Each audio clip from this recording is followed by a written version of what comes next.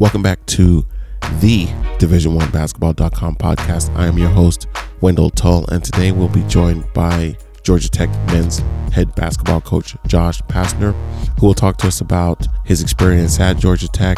But prior to becoming head men's basketball coach at Georgia Tech, he, of course, worked for the legendary Lute Olson at the University of Arizona. He was a player there first, won a national championship back in 1997, ultimately joined Coach Olson's staff and worked under him for a few years before moving on to the University of Memphis, where he had the opportunity to work for another Hall of Fame basketball coach in John Calipari. And we know Josh's story. Ultimately, he became the head coach at Memphis after Coach Cal went on to take over the head men's coaching position at Kentucky. And so Josh has an interesting story, and he's going to tell us that story here on the Division1Basketball.com podcast. So stay tuned. Coach Josh Pastner, Georgia Tech University.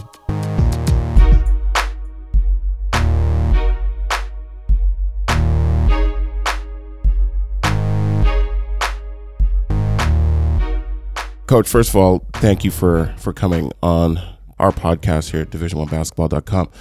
I know how maniacal your schedule is, and it's legendary. Basically, everybody in coaching circles knows that you're definitely one of the hardest working coaches in America. So for you to take time out of your schedule, come in and join us, that means a lot to us. How's your summer going? My summer's been good. It's just been busy, but all is good. And, just getting after it, trying to recruit and get organized and all those good things that go with that. Hey, Coach, when the school year gets ready to start and, your players are back on campus, does that feel special every single time it happens? Like, for instance, you went back as a player, obviously, at Arizona, and you experienced a lot of success there. And then you ultimately, end up on the bench as an assistant and a head coach. And we'll go over a few of those stops in a few minutes. But once the school year starts, and my background, by the way, is in higher education. I spent a lot of years as a university administrator. And this time of year was always my favorite time of year, when everyone was getting back on campus. Like, do you enjoy the process? You've recruited tremendous players, and then you see them coming on campus for the beginning of the school year. What's that like every year when the school year is starting for you? Yeah, no, it's a great time. You just kind of feel it in your blood, in a sense that you kind of when the football gets going and the start of the school year, and like the fall season, it's a great time, because it's almost been like a registered clock in your system. If you're in education, or if you're in coaching, especially with basketball, you just know that start of that school year, that time period. And I think it's exciting when the kids, the young people come in to start the school year, and brings new energy. And, the great thing about being in education or being around young people, it keeps you young at heart. And so, I just think it's you just kind of feel it in your blood, and it's kind of it's just something that you understand. Just like yourself, being in education, you just have that feeling of when that time period comes rolling around, it's just kind of inundated within your system. Sure. I want to give everyone a little bit of a context in terms of my relationship to the University of Arizona. And I played basketball at Northern Arizona University, and I got a chance to see the U of A in action from afar. And it was always a program that I envied when I would watch the Wildcats play. And watching Coach Olson storm those sidelines and just be so cool, like he was just such a positive energy. And even as a player, and I'm running up and down the court, and I was playing against guys like Judd Bushler and Anthony Cook and Brian Williams, who ultimately became Bison Dele, and Sean Rooks and Ed Stokes and Damon Stoudemire. And even when we were getting worked at McHale Center, I still would sometimes go, wow, this is really cool. We're playing against, one of the legendary coaches in the business. And so when I ultimately graduated, you were coming into the program as a player at Arizona. And the story was, early in your career, everyone knew that ultimately you were going to be a coach. You played for your dad, who was a very successful coach. So I want to talk about when you got to the U and you got a chance to play for someone like Lute Olson. What was that like? What was it like going up, first of all, in practice against a bunch of All-Americans every single day, but also, getting to get instruction from someone like Coach Olson? Yeah, well, first off, let me just say this on Coach Olson. I think he's one of the greatest people in the history of the world. I mean, just the man, I'm indebted to him for life. Like when people say you're appreciative or grateful, sometimes you could just say those, but I'm just telling you, I am so sincerely grateful for Coach Olson. And, he's one of the greatest coaches ever.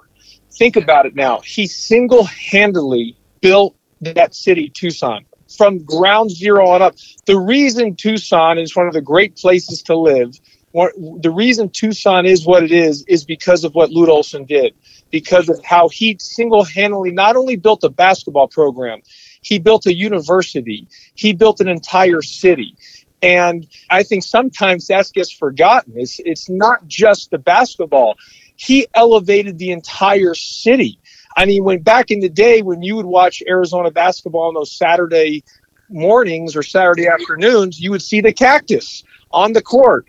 And it's just, there's, what he did and how he did it, and with the grace and class. And I mean, he like I said, it's not just he built a program, he built an entire city.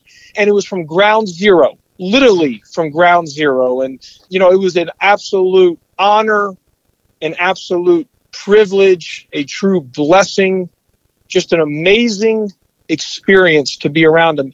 And I tell you that as a coach, there might not be a better practice coach ever.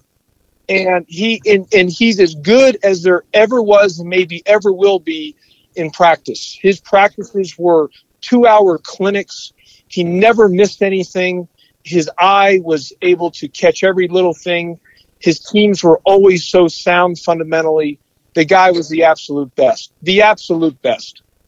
And it was so awesome to hear you talk about playing for him and coaching under him, because once again, as a player looking at it from afar, I always thought, man, it would be so great to be able to have an influence like that as Coach Olson. When I watch you guys, one of my assistant coaches in college was a guy by the name of Dave Benezra, who ran LA Rockfish AAU program for a number of years in LA. And he came up and one season he was one of our assistant coaches, and a lot of the players that he had in LA playing for him at the Rockfish went on to play at DU. And I'd always ask them questions, what's it like playing for Coach Olson, and when he's standing at the end of the bench, he's got the stats looking at, the breakdown of what guys are doing. And it's not just about scoring, right? It wasn't about scoring or rebounds. He was looking at all the little things that people generally don't see or pay attention to, and I always thought that was really just cool to see him work the sideline as a coach. And I think about you as a coach, as once again, someone who, once I was getting out of school, you were coming in and keeping it so positive, right, with your players. I see a lot of basketball, watch a lot of basketball, played a lot of basketball, and everyone has their own style of the way they handle players and officials, and how they go about working the game.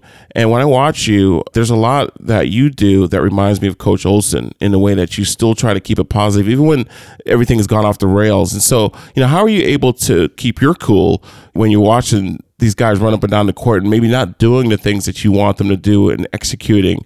How are you still able to manage, your temper and still coach and still keep it constructive, but also positive?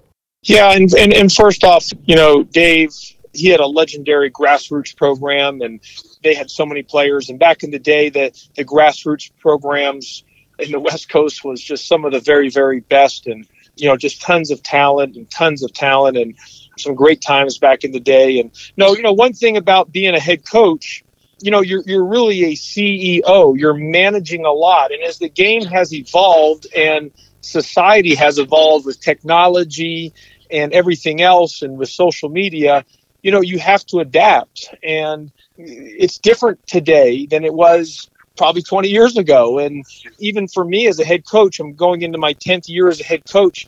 It's different from when I first, as a year as a head coach to this year, and it's just, things change and you've got to adapt to the changes. And, so I'm a real positive guy by nature. I'm really just upbeat and believe in energy and positive energy. And look, I get on our guys. I demand the highest level of excellence. I'm like Coach Olson. I don't curse.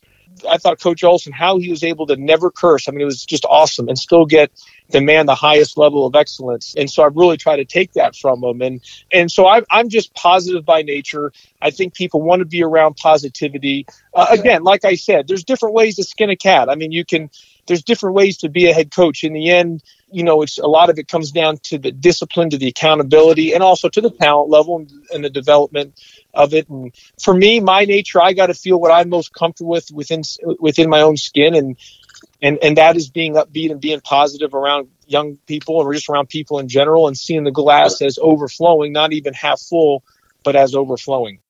Hey, Coach, when you're out there recruiting and you're looking at players, and I understand everybody wants the most talented player out there, but I know for me, I look at body language a lot. I pay a lot of attention to players as they're coming on and off the court, how they interact with their coaches. When you're recruiting a player, other than doing the standard background where you're talking to their coach and talking to maybe their AAU coach and their teachers, what things are you looking for in a player? Besides the obvious, like this person jumps out of the gym and can shoot the ball really well, what other things are you looking at that makes you say, yeah, this is someone that I want to work with? This is someone I could spend some time with over the next 4, maybe even 5 years if they redshirt.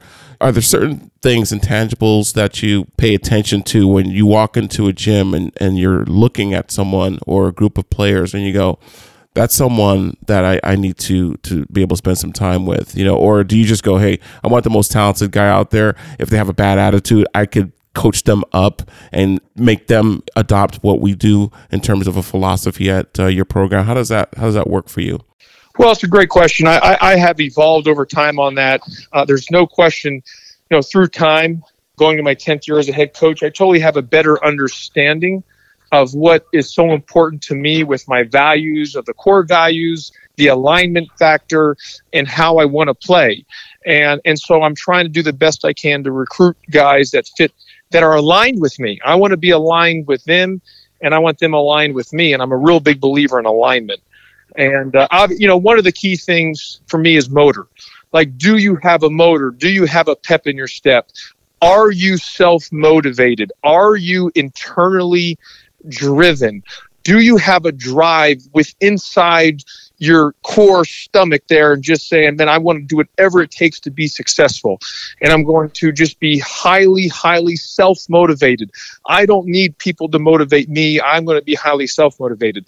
I'm aligned to those type of people because that's kind of how I operate. And so one to me is obviously motor.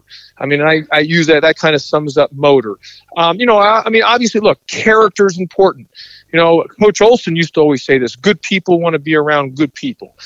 Good people want to be around good people. So character is important. And then from there, you're looking at the technical part of basketball. I mean, look, we're all looking for guys that can have good, who can shoot the ball, who can score, who have good length, high IQs of the game. And, here at Georgia Tech, they've got to be able to meet the academic standards. Our academic requirements are like an Ivy League school. So, I've got to find the right guys who are good enough to meet the standards academically and good enough to meet the standards of being at the ACC level. So all those type of things. And, look, I've been fortunate. I mean, think about it. I've been under Coach Olson, who's in the Hall of Fame, one of the greatest of all time. I've been under John Calipari, who's in the Hall of Fame and one of the great coaches of all time.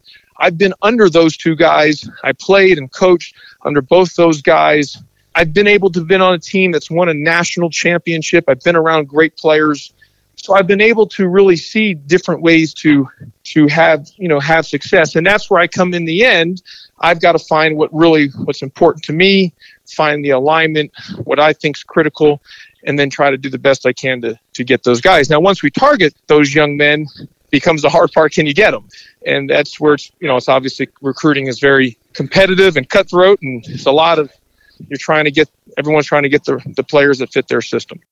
Yeah. And you talk about the cutthroat nature of this business, college basketball and recruiting. And we all know, obviously, it was very newsworthy what was going on last year in the FBI investigations of different programs. And when I was talking to some of my colleagues about having you on, one of my friends made a joke. He said, well, with Coach Pastner, if you open the dictionary and you look at the word integrity, he's definitely going to be the picture that you're looking at. And so my question to you is, how do you keep your program clean and away from some of the outside influences that come in to try to, infiltrate your program and reach out to your players to, offer them things that we all know is not acceptable under NCAA rules and regulations? You have been coaching for a long time. You said 10 years, obviously, as a head coach, 21 years coaching period, and you're still, 41 years old. And you've seen how these outside influences have come in, and the greatest of the greatest. When you talk about some of the coaches, for instance, Rick Pitino, who's been around the block many, many years, you still get caught up in things. How do you keep your program from falling into some of those bad influences? Well, here's what I would tell you. Look, I think coaches are teachers. I think there's so many great coaches and teachers in the game. I just think we're in a day and age where everything can be sensationalized. And so again, I'm looking at more of the positive and saying that, on any field of a profession that you're looking at, there's always can be somebody that wants to do something the wrong way here or something the wrong way there, but you're talking the 0.0001%. And that includes in our game. I mean, 99.999% of people in the game or the coaches in the game are doing it right. They've got the right intentions, the right motives. I just think because of the time period we're in, something happens and it gets blown up, it gets sensationalized. And I try to look at the opposite way and say of all the great and all the great things about the game and all the great people in it. And so, look, any profession you're in there's no easy profession, and everyone's doing the very, very best they can. And I don't care if it's a teacher in middle school or a police officer or a doctor, a college basketball coach, someone working at the bank. There might be a bad apple here and there. But again, the 99.99999% of people in that industry are wanting to do it right. They care about the customer or the young person or whatever it may be, or the patient. And so I look at it as just to look at all the great things about the game. And I tell people a lot of times now there's a lot of focus, but a lot of the focus is about the very elite of the elite. Student athlete, the one who's the 0.0001% who's good enough to ever play in the NBA. Again, the other 99.999% of these guys aren't going to play in the NBA. They're going to need college. They need the education. They need the experiences and the doors to open for them in college. So again, I think the game is, there's a lot of great things about basketball. I think college basketball is awesome. And like I said, I mean, I'm just a positive guy, and I try to look at any situation on the positive side of stuff. Hey, Coach, I was, and we only have a few minutes left with you. I want to be respectful of your time, but I live in the San Francisco Bay Area, and I am fortunate in that at the moment when I moved to the Bay Area, the Golden State Warriors were coming into their own, having a lot of success. And when Coach Kerr went down with his back problems that he was having from a physical perspective, Coach Luke Walton steps in and he takes over the team for 40 plus games. And the transition was so seamless. Now, first of all, when you're looking at that staff and you go, there's Wildcats everywhere. That's another reason why I think it's easy to be envious of what Coach Olson built in Tucson. And you look at his coaching tree. And as I think about you as a coach, and I go, you've had a lot of success and you still have so much time left in your career. And I'm looking at your coaching tree and I'm thinking, wait a minute, there are guys coaching at the highest levels around the country, professionally, collegiately, that were under you. And it's so impressive when you take a look. Forget about, even obviously Luke Walton. Damon is over here down the road in Stockton, Stoudemire, and I look at the guys that had an influence, had an opportunity to be under you. And I think that's super impressive. I mean, how proud are you of the guys that were on your staff at one time now leading some major programs. That's got to be something that you just sit back and go, wow, that's pretty cool. Yeah, no, it's a real awesome thing when you're a head coach and you have people that's been under you, and then from your program they're able to get a head job. I mean, I've had, Luke Walton worked for me during the time period of, even though it was a short stint during the lockout, and now he's a head coach at the Lakers. And Jason Gardner worked for me, and now he's a head coach at IUPUI. Jack Murphy worked for me. He's the head coach at Northern Arizona. Damon Stoudemire worked for me. He's the head coach at Pacific. Willis Wilson worked for me. He's the head coach at Texas A&M Corpus Christi. Glenn Cyprian worked for me. He was the head coach of the G League team for the Memphis Grizzlies affiliate, who now he just became the associate coach at Texas Tech. And then Tavares Hardy was my assistant as well too, and who's now the head coach at Loyola, Maryland. So I've had 7 guys that have, that I've worked for me at, as an assistant, and have left the program to be a head coach. And that's awesome. It's a great thing. I'm proud of those guys. Look, you're only as good, and to have success, it's all about how good your assistants are, obviously your players, the program. And I've been very fortunate to have great people to have worked, that I've been able to work with, alongside with, during my tenure as a head coach. And it is the reason why I've been able to be fortunate to have some success. And I guess if I've done anything right, I've hired some good people along the way. Sure. Do those guys reach out to you pretty regularly? I know everybody's busy and you have your program to run, they have their programs to run, but how often are you able to get together? One of the things I always thought was cool about the NCAA, the Final Four, was it's like this big coaching convention and a big old home week almost, where you're meeting with guys that in the profession. Aside from that, do you have regular interaction, or even if it's moderate, with some of these guys that were under you, kind of picking your brain, saying, hey, coach, gosh, I'm not getting what I want out of my guys. Any feedback you can give me would be great. Does any of that conversation happen?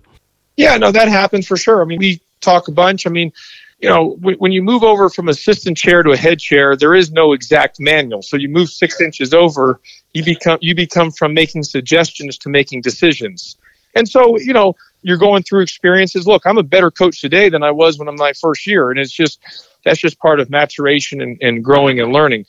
And it's the same thing for my assistants who are now head coaches. They'll tell you they're a better coach today than they were their first time they get on a job. I mean, and I really try to give them advice and from my experiences and give them, my 2 cents. But in the end, they've got to do what they feel is best and most comfortable. They'll ask questions and really get a feel and want to ask about certain experiences and how would you do it this way, coach? And so I just think I'm there for them to give them as much advice. Heck, I will ask them, hey, what do you think about this? Because once you've sat in that chair, you have an understanding on all the decisions that go along with it. So, it's great. I'm able to stay in contact with them. Obviously, like you said, once kind of season gets going, everyone's busy in their own way because they're focusing on the season. But you really get to spend a lot of time with guys during the summer, during recruiting, because when you're watching, games in the summer, you're sitting next to each other and able to strike up a lot of conversations and go from there. A couple of more questions, and I'll let you get on with your day, Coach. Going back to when you were elevated to the head coaching position at Memphis and you were following someone like a John Calipari, that had to be probably one of the most, I would want to say, there could be some intimidation or even maybe some trepidation when you're asked to stay on and be the head coach at Memphis after all the success, after all the pros that had come through there. Well, he was the winningest coach in the history of the NCAA. The last 4 years of his time at Memphis was the most wins ever. And that's why I got the job at Memphis. I got the job at Memphis for one reason. I got it because nobody else wanted it. I was at the right place. I was at the right time. I got a little lucky. A door opened for me. Now, it was on me to take advantage of it, but the door opened because nobody wanted it. They tried to hire a bunch of people. Nobody wanted it. And so I got lucky. And yeah, most people wanted to follow the guy after Calipari. And I remember going to Cal and saying, Coach, they've offered me the head job. Goodness gracious. How am I going to follow you? I'm sure most people thought I was probably been fired after the first year. And he was like, hey, listen, why did you come work for me? I said, I wanted to be a head coach one day. And he says, well, you got your job. If they fire you, just come back and be my assistant. And I said, okay, perfect. That's a nice net. That's a nice safety net. That's a good backup. But it was, you kidding me, daunting? I mean, it was not easy. And I was by myself for literally the first month because I didn't hire anybody. And everybody went with Coach Calipari to Kentucky. Right. Deservedly so. They should have gone to there, And I remember I was so mentally exhausted at one point. I remember I was doing an interview on a couch in a mall on a local TV station. And I remember because I hadn't slept. I mean, I was not sleeping. And I remember the people asking me the questions, and I was sitting on the couch, and all I was thinking is I just wanted to go to sleep on the couch. Like, it was like a 9 a.m. interview. And I don't know what I said in the interview. I don't remember what I just was thinking. I just want to go to sleep. And I remember thinking to myself, I was so exhausted. I was almost going to say, should I just go to the hospital to check myself in for extreme mental exhaustion? Right. But I was able to get through time. Once I hired people, I was able to kind of get it organized, take some things off I like to say my 2 badges of honor. When I got the head job at Memphis and I got the head job at Georgia Tech, I was by myself for about a month on both jobs. So I was running 2 programs by myself, literally, and those are my 2 badges of honors, kind of, joking about that. But it was daunting, and it was interesting, and I loved every second of it. I mean, there was most first jobs, you get a chance to grow, you get a chance to make mistakes, and no one knows about it. Well, in that job at Memphis, man, it was under a 24/7 fishbowl. Every what I said at halftime, my post-game interview, who I was recruiting, what I was doing. I mean, it was under a fishbowl, and I was just thrown in the fire, and I was just going along, and we had a great run, 7 great years. And then when the Georgia Tech job opened, I got really fortunate. I thought I saw from afar, man, that'd be a great job to get in the ACC in Atlanta. And I was very, very grateful to be able to have this opportunity. Hey, Coach, but that job also, I know a lot of people from afar said that was a difficult job. That would be a tough. Well, look, part of me internally, I talked about this at the beginning of our podcast about what I want about alignment, about internally driven. Well, to me, the drive was to say, okay, I took over at Memphis. That was at the highest of the highs. And I was coming at Georgia Tech where you're trying to rebuild it and continue to build it back up to where it was back in the day, to say, I've seen it 2 different ways. I was very fortunate coming in here that the previous coach did a great job with the culture. So, a lot of times when you take over a job, you got to change the culture. What was awesome here was the previous coach, who was Brian Gregory, who had good success. The culture was strong, was very, very strong. So I didn't have to deal with that. And I'm so grateful and thankful for that. I just had to maintain the culture. But to have the drive internally to see it both directions, both from, taking something over at the highest of the high and then taking something over where they want you to build it back to what it was back in the day. I've seen it from both directions. So it's exciting, and we still got a long way to go, and who knows if it works itself out. If it does, I can say I've done it both ways.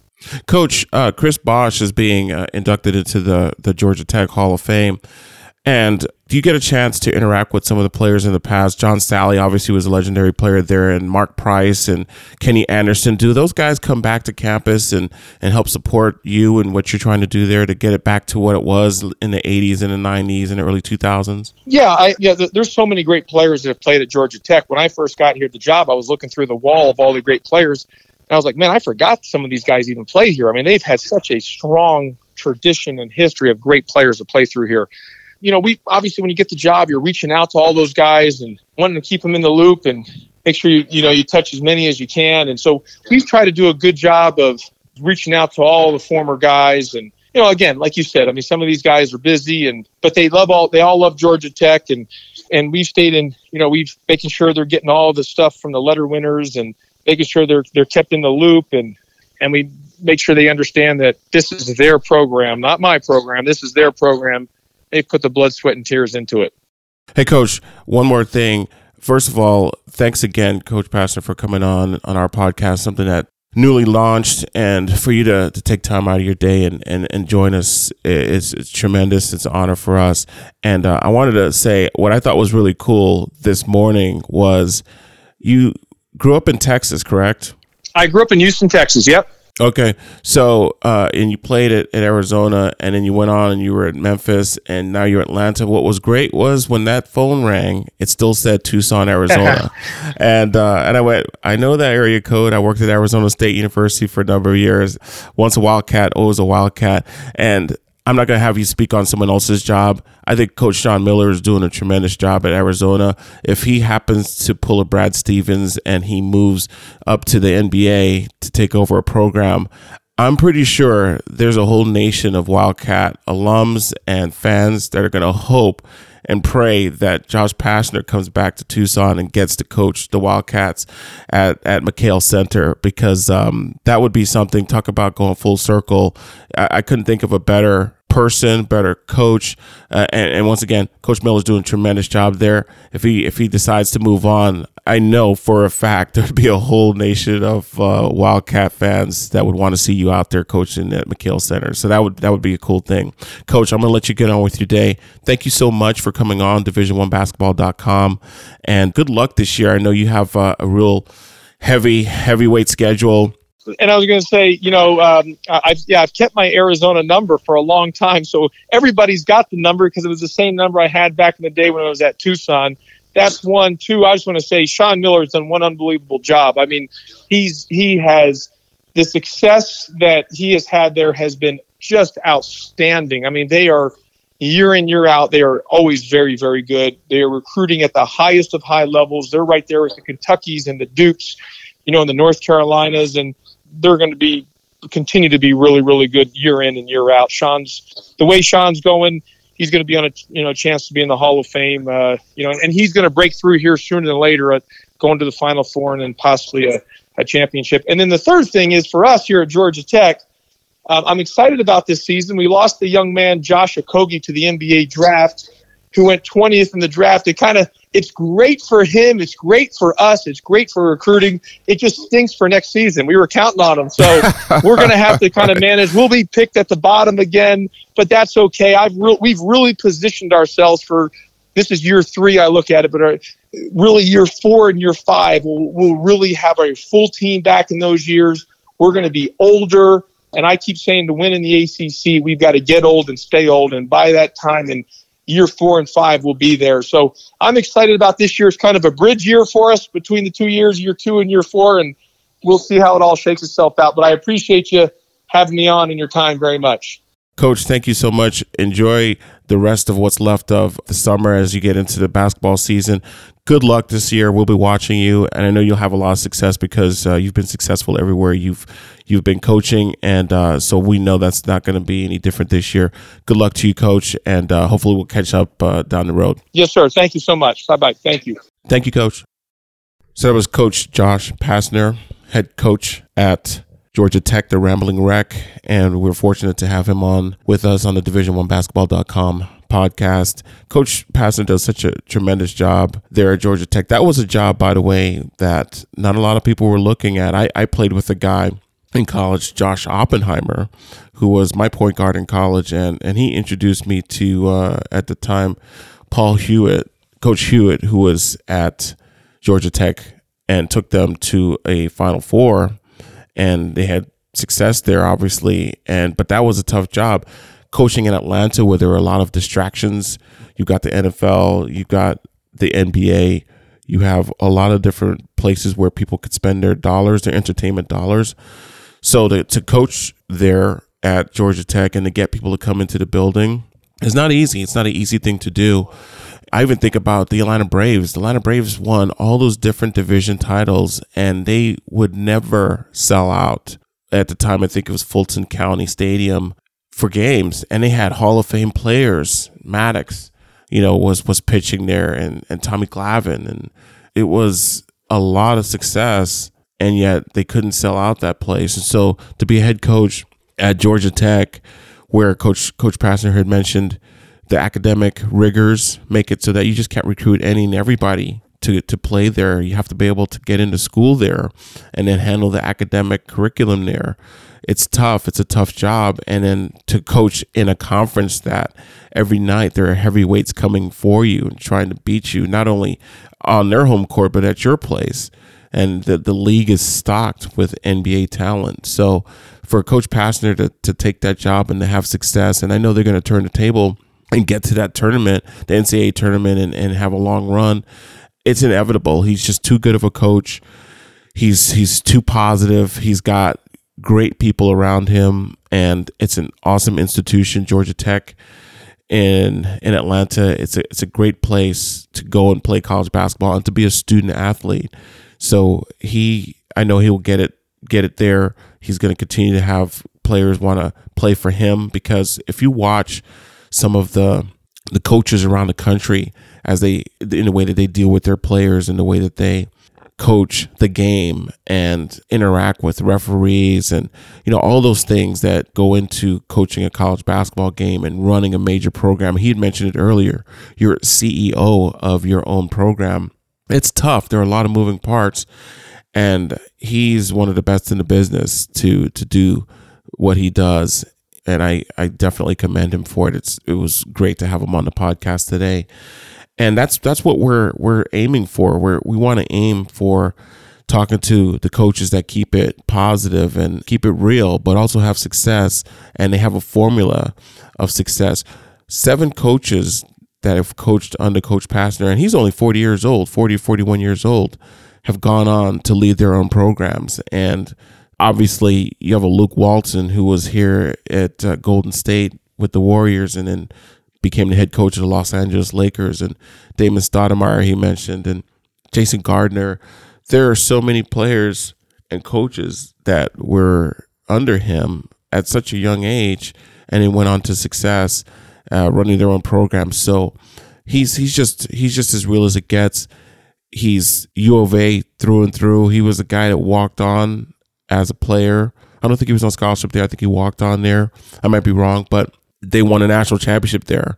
Then he went on and was an assistant at Arizona, and then became an assistant coach at Memphis, working under John Calipari, and then took over that head job there and followed a guy who'd won so many games and been to the title game. And for him to take over a program like that when Coach Cal went on to Kentucky, that's monumental, but that's also major league pressure. And like he said, every single day people are following him and asking, what's Coach Pastner doing today?